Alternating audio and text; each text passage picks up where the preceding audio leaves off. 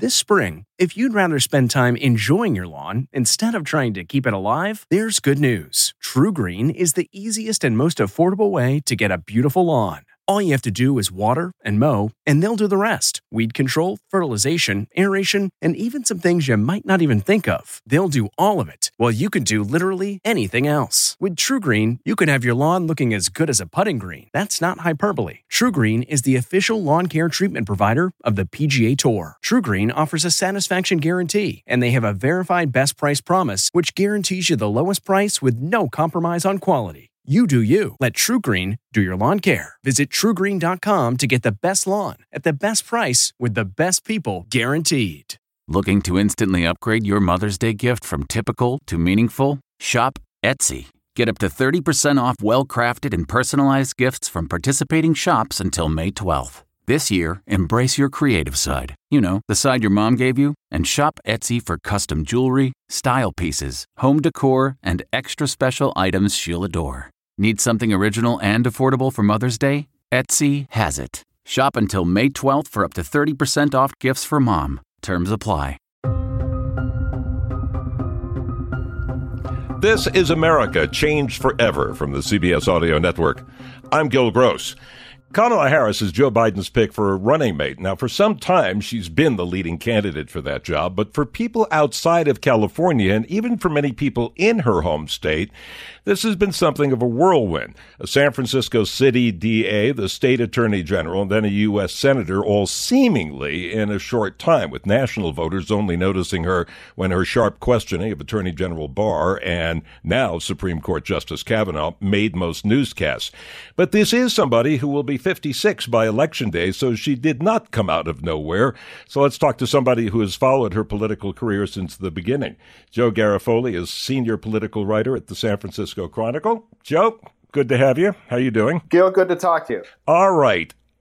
From the moment I first met her, and I'll always remember this because I was at lunch, she saw me with San Francisco broadcaster Ron Owens, came over to the table when she was still city attorney, and really kind of talked us up, followed her ever since, but always was asking the question, what does she stand for? And I got to tell you, from my covering of her, I never really knew. Well, I think that was one of the challenges of her presidential campaign. She really never quite picked a lane. Look at where she was on Medicare for All. First, she's like, I'm all in. Medicare for All, get rid of the insurance companies. The next day, I was like, no, that's not exactly what I meant. Then she walked it back to the point where ultimately she settled on something that was sort of closer to what Joe Biden's plan is. But by that point, there was never that was the challenge. Voters never got kind of figured out what she was all about.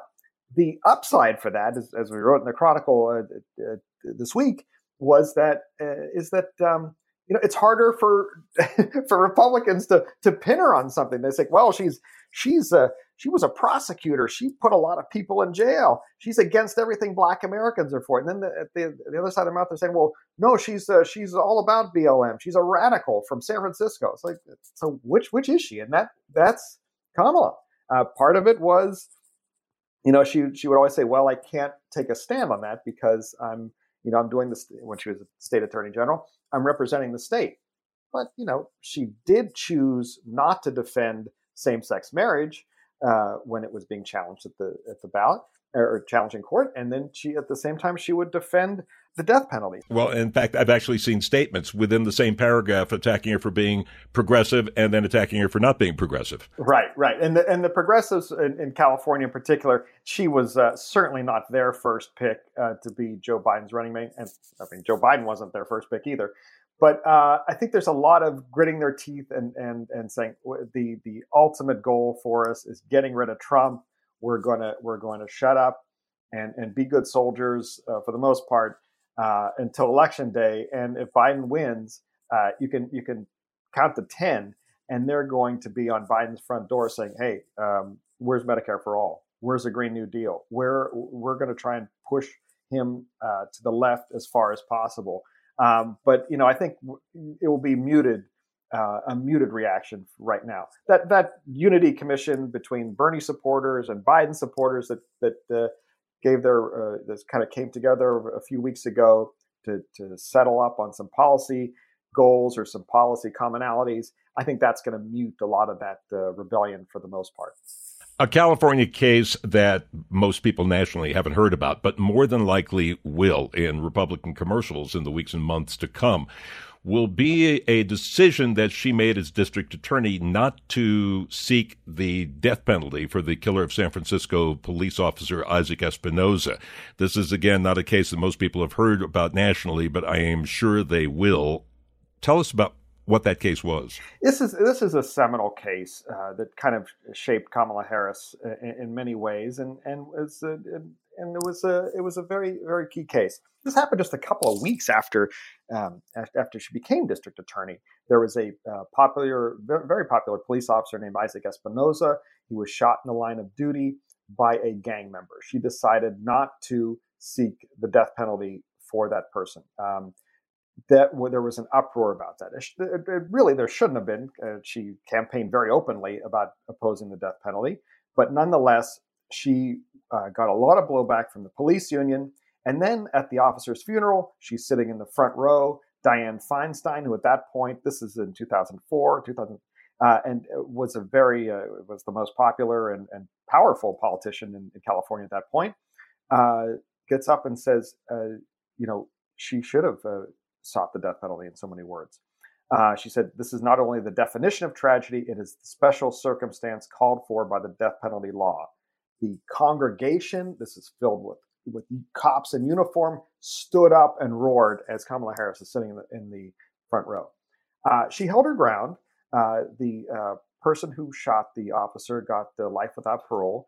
But at the same time, she had a very rocky relationship with the police unions. They supported her opponent when she ran for state attorney general in 2010.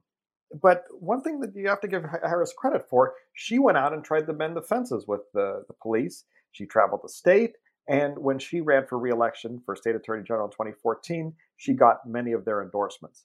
There's been a lot of talk about what's called her ambition. There have been stories that Senator Chris Dodd and other people told Biden, look, if she's vice president, she's going to start planning her presidential campaign almost immediately. Watch your back, that kind of thing. I've never known anybody, though, who ran for president who wasn't ambitious. I mean, you don't campaign 19 hours a day for president unless you're an ambitious person. Why is this something that seems to stick to Kamala Harris with some people? As you said, every other politician is ambitious at some level, even if you're running for city council. So I just think those are people who are looking for a way to not like her in some way. There's a lot of other things you can pick on her about, but being ambitious, come on. Did anybody say that about Al Gore? He ran for president 8 years later. I don't know. Did anyone say that about George H.W. Bush? He ran for president. Was he ambitious? Let's come back to the healthcare issue, because that's an interesting one, because that is something that's going to absolutely come up. So many people have lost their employment. So many people have gone into gig economy jobs, which have, bring no health care with it. I mean, this has become a more pressing issue suddenly than it might have been even before the virus. And even before the virus, it was a big issue in the Democratic Party.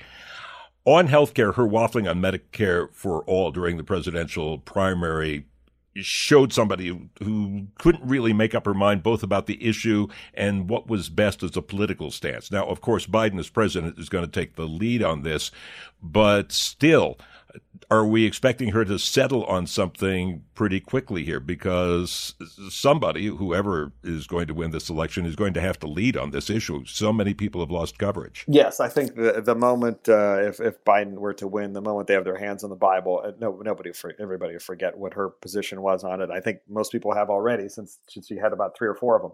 If she and Biden win, President Obama was fond of giving Biden certain portfolios. This is your baby.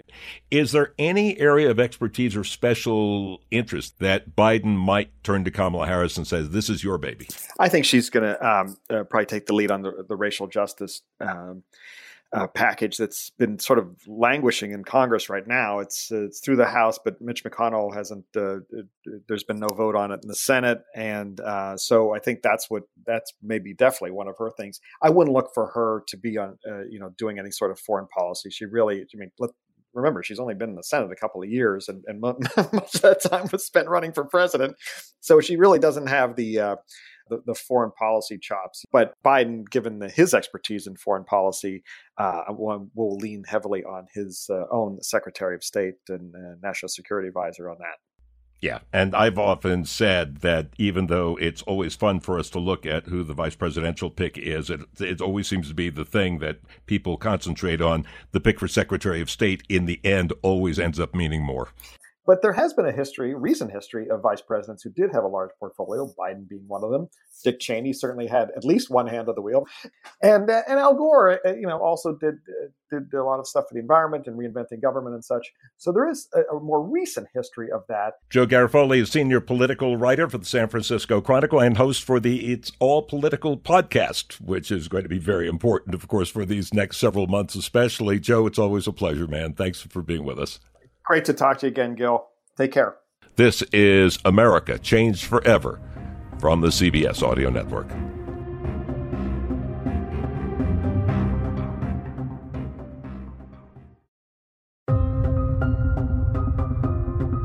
Welcome back to America Changed Forever from the CBS Audio Network. I'm Gil Gross. We have an entirely unexpected and very strange housing market in this time of virus when everything seems to be strange. At a time of lost jobs, houses, which were barely selling at all at the start of the year because of COVID, are flying off, well, not the shelves, of course, but certainly off the market. Prices are jumping in many areas, and yet other people, of course, are facing eviction and ruin. So how can both of these things be happening in the housing market at the same time? Elise Glink is CEO of Best Money Moves, an award-winning financial wellness platform at bestmoneymoves.com, and a longtime watcher and reporter on the real estate scene. Elise, good talking to you again. How are you? I'm good, thanks, Gil. Nice to be here. We seem to have two housing market. So let's start with home sales. They seem to be jumping now nationwide. Existing home sales now expected to be down by the year no more than 3%, which is amazing because it had a terrible start. What's going on?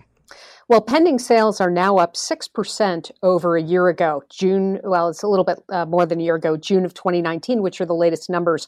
But we've seen 10 weeks of sales increases, which is really remarkable, as you point out.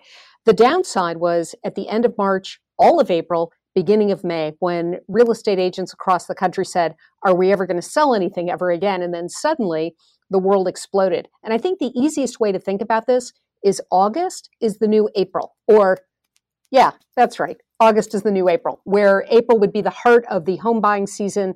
It's now August, September, and October. Yeah, I remember just 3 months ago talking to a realtor.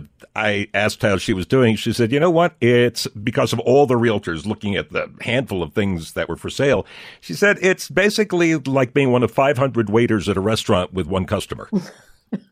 I think that's sort of interesting. Everybody was waiting to pounce. What I think has surprised everybody, including housing economists and the people who run big, huge websites like Realtor.com and Zillow.com, has been the ferociousness of interest from home buyers across the spectrum. And I think that has to do with the idea that we are now seeing for the 8th time this year, historically low interest rates. Yeah, and let's talk about that mortgage thing, which has surprised everybody for, well, more than a decade. I mean, I remember monthly talking to Lawrence Yun, the chief economist of the National Association of Realtors, saying, you got to buy now, you got to buy now. You know, the average mortgage over the years has been about 6%. It's going to go up, probably going to go up in 6 months. We'll probably be at 8, 9, 10% in a couple of years. And of course, it's only gotten lower. Now, there's a weird situation here. The mortgage rates are incredibly low, which is one reason, I guess, for the surge in buying. But with so many jobs seemingly in trouble, I'm wondering how easy it is to get a mortgage. Well, that's a good question. And it's a lot harder than it used to be. Like you, I've interviewed so many different housing economists, and they all were sure that we were going to be at 10% interest by now and that we were just going to see this incredible rise in inflation, which, of course, has completely disappeared. So getting a mortgage, though, is a lot tougher, particularly if you're one of the billions of Americans who is a contract employee or you're self-employed. That's gotten insanely tough. You just have to prove so much in the way of revenue and long-standing contracts and what have you. But if you're a W-2, meaning you're a full-time employee, you've been a full-time employee for a while, and you don't have anything other outside, you know, another income or maybe a little side business that they have to prove you really aren't just using for the losses, it should be relatively straightforward to get a mortgage. And there are a lot of products out there right now that are offering mortgages in record time where you can close in 4 and 6 weeks, which is really kind of remarkable. It's very remarkable. Now, looking at the housing market, what role does the lack of inventory play for now and the future? So housing inventory, the number of homes that are available for sale, is literally at a record low. It's like at a 100-year low. People are truly having trouble finding homes to buy. And this has been a problem for probably about 5 years. Since the Great Recession 10 years ago, we had a huge number of homes that came on the market. People went into foreclosure. Sometimes they started renting them back from the hedge funds that picked them up. And then they decided to stop and stay. And they have interest rates that are 2.5% or 3%. They're nearly done paying off those mortgages if they bought new homes then. And they have no interest in moving. Why? Because as you point out, home prices have risen and it's a lot more expensive to live somewhere else. So they'd be paying more, getting less. And now those people who stayed in their large homes, they're happy because all their kids have come home to live with them. So it's really interesting that people just are not selling. They are happy in their homes and they're staying put. The other thing that's starting to contribute to this, and this is brand new just since March, we have seen a definite change in how people think about buying and where they want to live. And to a great extent, now everybody doesn't want to live in the city and they all want to live in the suburbs. They want their own houses. They want yards and space. They want to be able to walk on the street. And I think there's a real shift that's gone on, particularly for millennials who were in the process of redefining how everybody was going to move to the city and live in multicultural unity. Suddenly, everybody wants to rush to the suburbs and get as much space between them and everybody else as they can afford. Now, this brings an interesting social situation. So what has happened is a big shift in population. More African Americans, for instance, now live in the suburbs, not the city, because of the gentrification that happened in the city. So now, if the people from the city are moving back to the suburbs, you wonder what more kind of shift in population we're going to have out of this. I think that it's really useful to look at what everybody said they wanted when they lived in the city, right? They wanted an urban experience where they could walk to work, walk to their favorite restaurants, walk to their coffee shop, walk to their jobs, bike on the weekends, take advantage of all of the cultural things, whether it was restaurants or theater or live music that the city had to offer. And what they're seeing with COVID is that in a pandemic situation, the last thing you want is to be living in some sort of congregate lifestyle where you're living right on top of people, you have little or no outside space, nowhere to call your own, and you've got streets that are clogged with people as you're trying to walk around and get some air. And so this is really, in a very short period of time, helped millennials in particular, but people of all ages just do a 180. This is only going to go and increase the inventory issue that we're already having, where people aren't going to even downsize. They're not going to sell so they can trade down and move back to the city and enjoy all these things in their retirement. They're going to stay put. And that means fewer homes are available for anybody to buy, no matter where they want to live. One of the great misses by a lot of people who are predicting real estate, not you, but a lot of people I talked to is they were absolutely sure. They said the baby boomers, they are going to downsize. They were absolutely 100% going to downsize. And that's going to open up all of these homes to millennials. And that's how the market fixes itself. But as you pointed out, the baby boomers, say especially in major cities, Los Angeles, San Francisco, New York, Boston, where living is expensive, they're going, do you know what a hotel costs around here? My kids are never going to visit me if they have to stay at a hotel. That's not happening. I have to stay in a house that's big enough for them to stay at. Even if I'm in 4,000 square feet and there's just two of us, we're staying put. And I don't think most people saw that coming. Well, multi-generational housing is one of the hot, buzzy things that's going on right here, right now, where not only are these homes expensive, but when you have 4 and 5 bedrooms, 4 and 5 bathrooms, you can easily move grandma into a granny flat. You've got kids that can have their own kind of space with their own bathroom and maybe even a shared bedroom and bath for the grandkids. And you've got everybody kind of living together in a way that in other countries is very common, but was not common here in the United States. Well, due to expenses and COVID and the fact that people are bundling together and living together in these sort of multi-family households, they've become very, very interesting properties both to build and to buy, and they're in high demand right now. And I think we're going to see that continue over the next at least couple of years. Okay, so with these lower mortgage rates, people are looking to buy, and now they are buying, and they're thinking, well, this is my big chance. Again, looking at a monthly payment, total cost doesn't mean as much to them, kind of the way a lot of people buy cars these days. On the other hand, apartment renters are in dire straits. While all of this is going on with housing, which is especially good for people who already own a house and have equity to invest in the next house, there are parts of the country right now where there are so many evictions taking place that homelessness in fact, is surging. And you wonder what we can do about that, because in terms of lower income housing, nothing's getting built. Yeah. HUD has really cut back on the amount that they're spending to support low income housing, homelessness, even homelessness for vets is up. There's just a tremendous shift going on right now in terms of what people can afford. And when you look at just the fact that people are having so much trouble putting together even a rent payment, we have 32 million people unemployed in this country thanks to COVID right now. There are 5 million jobs available. That math doesn't work any way you think about it. And so people have become very dependent on the unemployment assistance that they're getting from their states. The extra $600 that they were getting went a long way towards making rent payments. Well, now that's gone, and we don't know what's going to take place. And so you've got now 25 and 30% of Americans who are worried about whether they're going to be able to make that next mortgage payment or that next rent payment. And with the eviction moratoriums disappearing and no confirmation that that'll be extended, I think they're very worried as well. And from the landlord's point of view, they also depend on getting that income stream in so that they can make their payments to their own investors. We've become a very interconnected society from a real estate perspective. And when you take a deeper dive into the data, you really begin to understand why consumers feel so nervous about their future economic prospects, due to the pandemic. It's so uncertain. Real estate expert Ilyce Glink. But why don't we just build more housing? Wouldn't that make things better? That comes up when we continue our conversation in a moment. You're listening to America Changed Forever from the CBS Audio Network.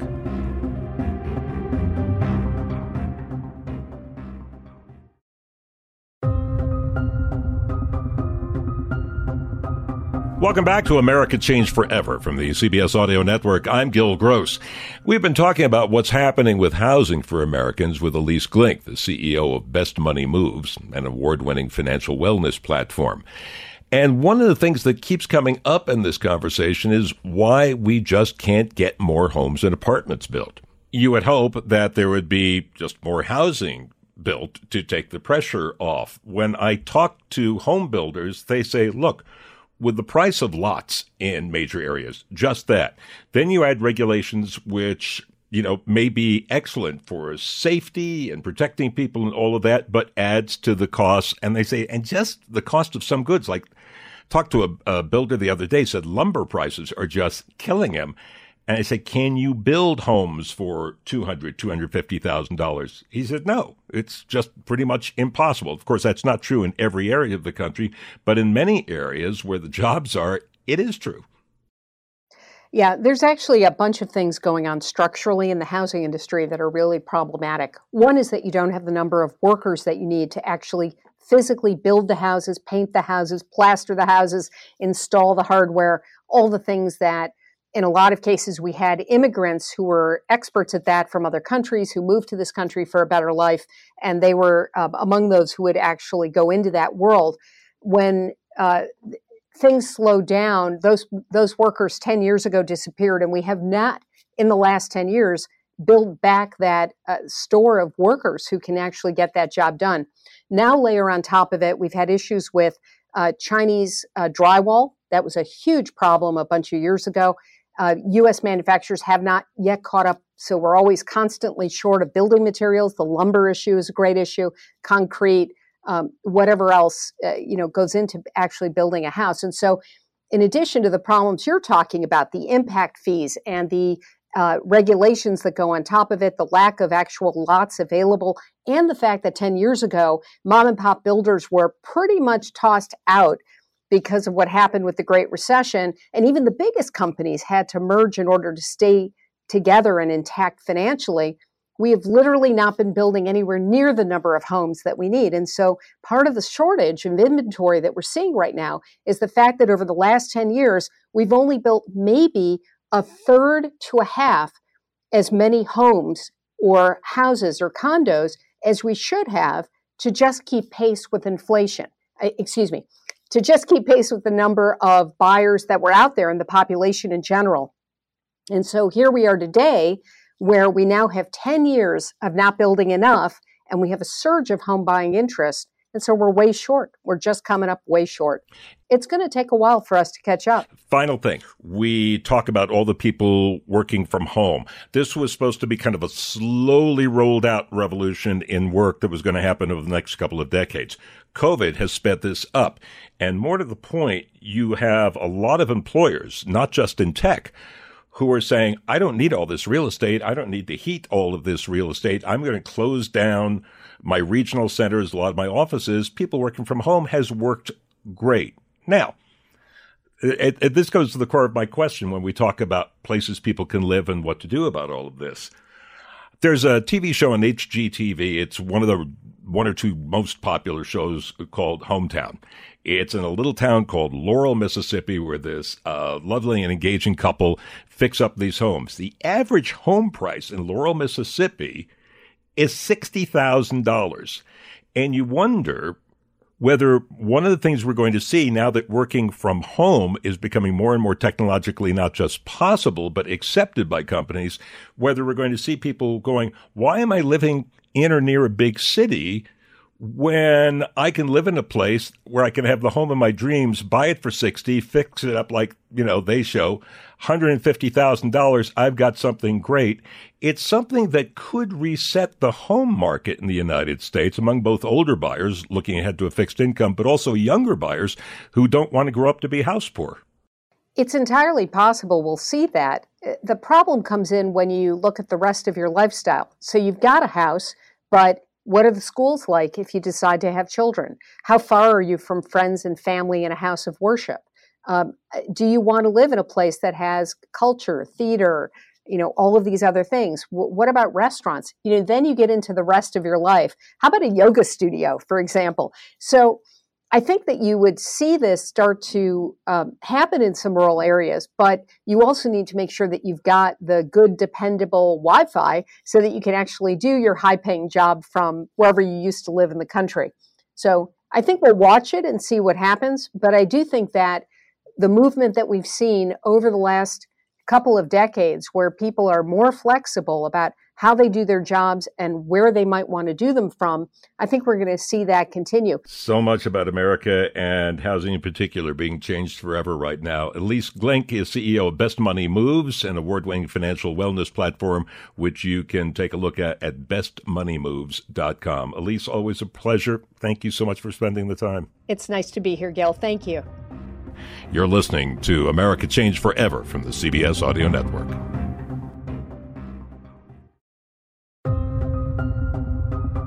This is America Changed Forever from the CBS Audio Network. I'm Gil Gross.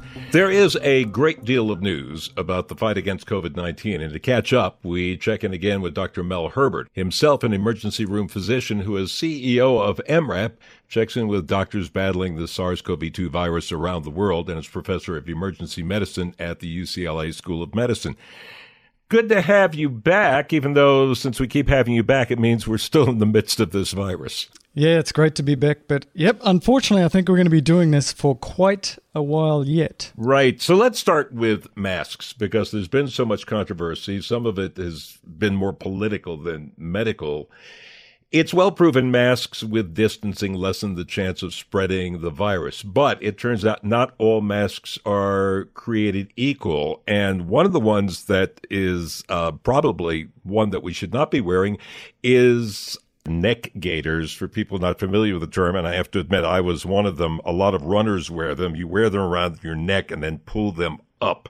I would say, like all of this stuff, the preponderance of the evidence right now is you probably should have some cotton mask that's got about 3 layers if you're doing one from home, that these neck gaiters, they might not be as good. And so since the wearing of masks is so simple and easy, go with sort of the 3-layered cotton mask for now until we get some more information about whether this is really a problem. Before we get to some of these other issues, let's talk about why we are where we are.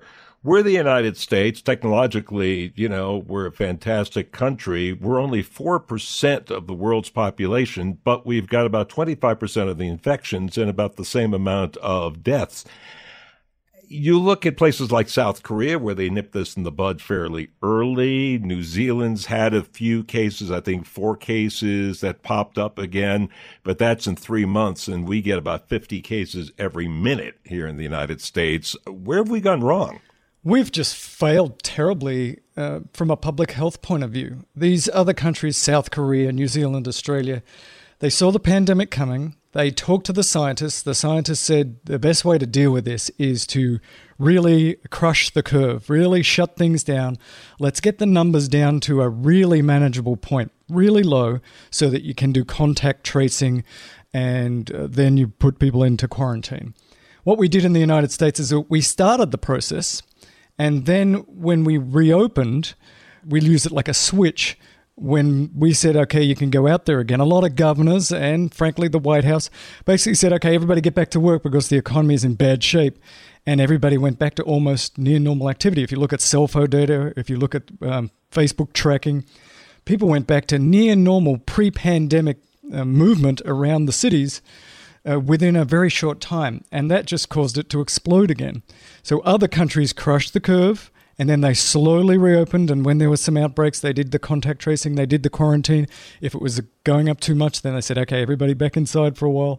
So we just failed at the basics of public health. They also, in other countries, mandated masks when we realized that how important that asymptomatic spread was. And here in the United States, we had this big political thing like, you're a wimp if you wear a mask, so I don't want to wear a mask kind of thing. So we failed sociologically, and we failed in a public health realm.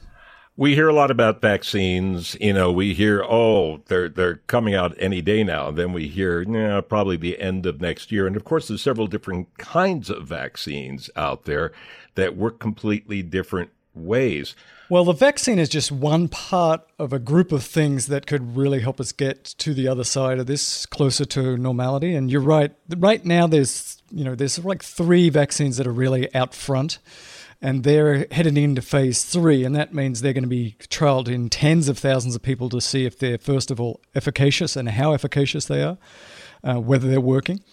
And also the side effect profile, very, very important. So you can have a vaccine that works, but might have significant side effects. You can also have this circumstance where you get a vaccine and you get a big antibody response, and that's good. But then when you get the virus, you have such an inflammatory response because you've already had this vaccine, which has primed the immune system. You get even sicker than the person who didn't get a vaccine. So that's why you need to do tens of thousands of patients to make sure the vaccine is safe. We probably will have a vaccine from one of these 3 sort of main candidates by the end of the year. That means they'll have finished the studies and they'll decide if it's going to work and if it's safe. And then we have to manufacture it. Now, we understand that probably some of these vaccines are already being manufactured right now. So once the FDA decides, okay, it works and it's safe, they'll already have tens of millions of vials of this stuff ready. But it's no guarantee that it's going to work in the way we want. And you're right, Gil, it's probably not going to be 100%. There are very few vaccines that are close to 100%. The flu vaccine, it is likely that we will get a vaccine early next year. It'll start to be distributed if everything goes well. And we'll still have to do things like wearing masks. And we'll still have to close things down if it explodes too much, because it won't be 100% effective. It won't be magic. It'll have to be public health plus vaccine. Russia is making news about its vaccine program. They claim to have developed a COVID-19 vaccine, and they are using it even though it was tested on maybe 38 people or so. I can't even begin to explain to you how huge a risk they're taking. So we've not seen any data about this vaccine. We don't really know anything about it. They've used it in a couple of soldiers, it sounds like, and then they're going to give this to the entire population. They're basically taking the phase 3, which is where you're supposed to now give it to sort of tens of thousands of people to see if it works and to see if it's safe. And it sounds like they're just going to do phase 3 on an entire population. So what if it doesn't work? they've lost a lot of money. What if there's some really serious side effects in every 100 people that get it? They're going to hurt just as many people as they potentially could save. What if it's even worse than that? What if it's a live vaccine and it turns out that it's even more infectious than COVID and has a mortality that's worse? I'm not sure why they're doing it, but it is spectacularly dangerous. As a final thing, I was watching on MRAP where, so many emergency room physicians from all around the world get together and exchange information. I was watching, I think it was Dr. Sarah Krager, just talking about all of the decisions an ER doctor has to make in the treatment of somebody when they come in. Yeah, there's a level of complexity to looking after these patients which is hard to get your head around. The number of different possibilities in terms of therapy is changing constantly, and the sheer numbers of patients that are coming in when you're in the middle of one of these giant peaks because you've completely failed at the public health, it can be overwhelming for these docs. And we've seen the sort of post-traumatic stress disorder. It's one thing to have a very complicated patient in front of you and really be able to think about it and talk with colleagues.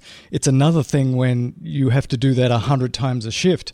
They're under enormous stress. They're doing a great job, and all they do is ask me, please, Mel, if you're on the radio, if you're doing your thing, just plead with people, plead with them, please follow the public health guidelines, wear the mask, do the physical distancing, because we can't do this for too much longer. It's overwhelming in these places where the outbreaks have been so bad. Dr. Mel Herbert is an emergency room physician who is CEO of MRAP and gets to check in with doctors who are battling this virus all around the world, as well as professor of emergency medicine at the UCLA School of Medicine. Mel, I always learn so much. I thank you for giving us some of your valuable time. Oh, thank you for giving me a chance to talk to you about this stuff. And again, please, just wear the masks, do the right thing, and this country can't function without a healthcare system. So we can do this. If we do this right, we're going to be okay. You're listening to America Changed Forever from the CBS Audio Network.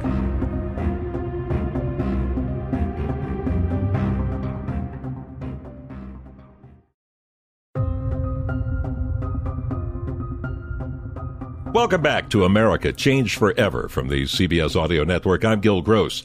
We've talked about the future of movies before, and the good news is their future seems fine, but the future of movie theaters is looking dim. Many independent theaters have closed for good since the virus hit, though as with so many department store chains, this just seemed to be hurrying along a fate that was already unavoidable. A lot of those conversations go like this. I'll never be able to go to the Clay Theater again. When's the last time you actually went to the Clay Theater?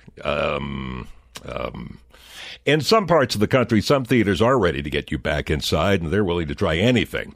When it reopens many theaters August 20th, AMC will sell tickets for 15 cents. Put that in perspective. When Gone with the Wind opened, the average price of a ticket was 23 cents. That was 81 years ago. Theaters are anxious to reopen by September 3rd, when the new Christopher Nolan film Tenet is released. But even then, most theaters will operate at reduced capacity. You might see a blockbuster like that playing in half or more of the theaters in a multiplex, which will make up some of the lost box office and snack stand money, but it'll keep many lesser ballyhooed films on home screens only. But even as new technology like streaming kills some theater business, really, really old technology is seeing a rebirth. Walmart is opening drive-in movie theaters in more than 160 of its parking lots, and in New Mexico, where just one drive-in was left in the whole state, a brand new one has opened at a racetrack in Santa Fe. The drive-in comeback is happening in Texas as well, where CBS News correspondent Mireille Verriel went to see a theater that had a full house and no ceiling. At the Coyote Drive-In, the Fort Worth city skyline serves as a backdrop for some of Hollywood's biggest blockbusters. Once a relic of the past, the nation's nearly 330 drive-in movie theaters are making a comeback with pandemic precautions, pushing their popularity. We've been sold out every night since we opened. Glenn Solomon owns the Coyote Drive-In. People are excited to take their children, get in the car, come out and have a night out together in a safe place. In the small bed of this truck, the Medellin Moreno family is anxious to watch their first drive-in movie. We're feeling really, really good. We're eating snacks, we're feeling the wind and the weather, and it's awesome. There you guys go. General Manager Chris Fortune says even as business booms, customer and employee safety is their priority. We are doing social distancing everywhere at the drive-in we can possibly. We have a reduced capacity in our lots, so we're only selling 25% capacity. It's always been my dream to go to a drive-in and or a diner, and now my dream has finally come true. And it's that sense of nostalgia that drives Solomon, whose father owned movie theaters as well. He grew up during the Depression, and that was a great escape for people, was to go see films. That's a little bit of what it's going to be for people now, is to come out and escape. A silver lining found on the silver screen. Mireya Villarreal, CBS News, Fort Worth, Texas. By the way, since many of these pop-up drive-ins have no clout with the studios, they are mainly showing old films. But at the Fort Union Drive-In this weekend in Las Vegas, New Mexico, if you're up for Grease and Footloose, and you can stop yourself from dancing into the back of someone else's pickup, you got a movie to go to. This has been America Changed Forever from the CBS Audio Network, produced by District Productive and Paul Woody Woodhull. I'm Gil Gross.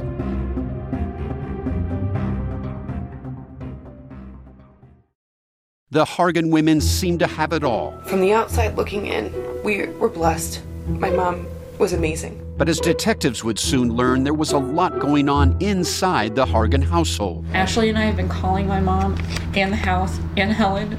Okay. No one's answering.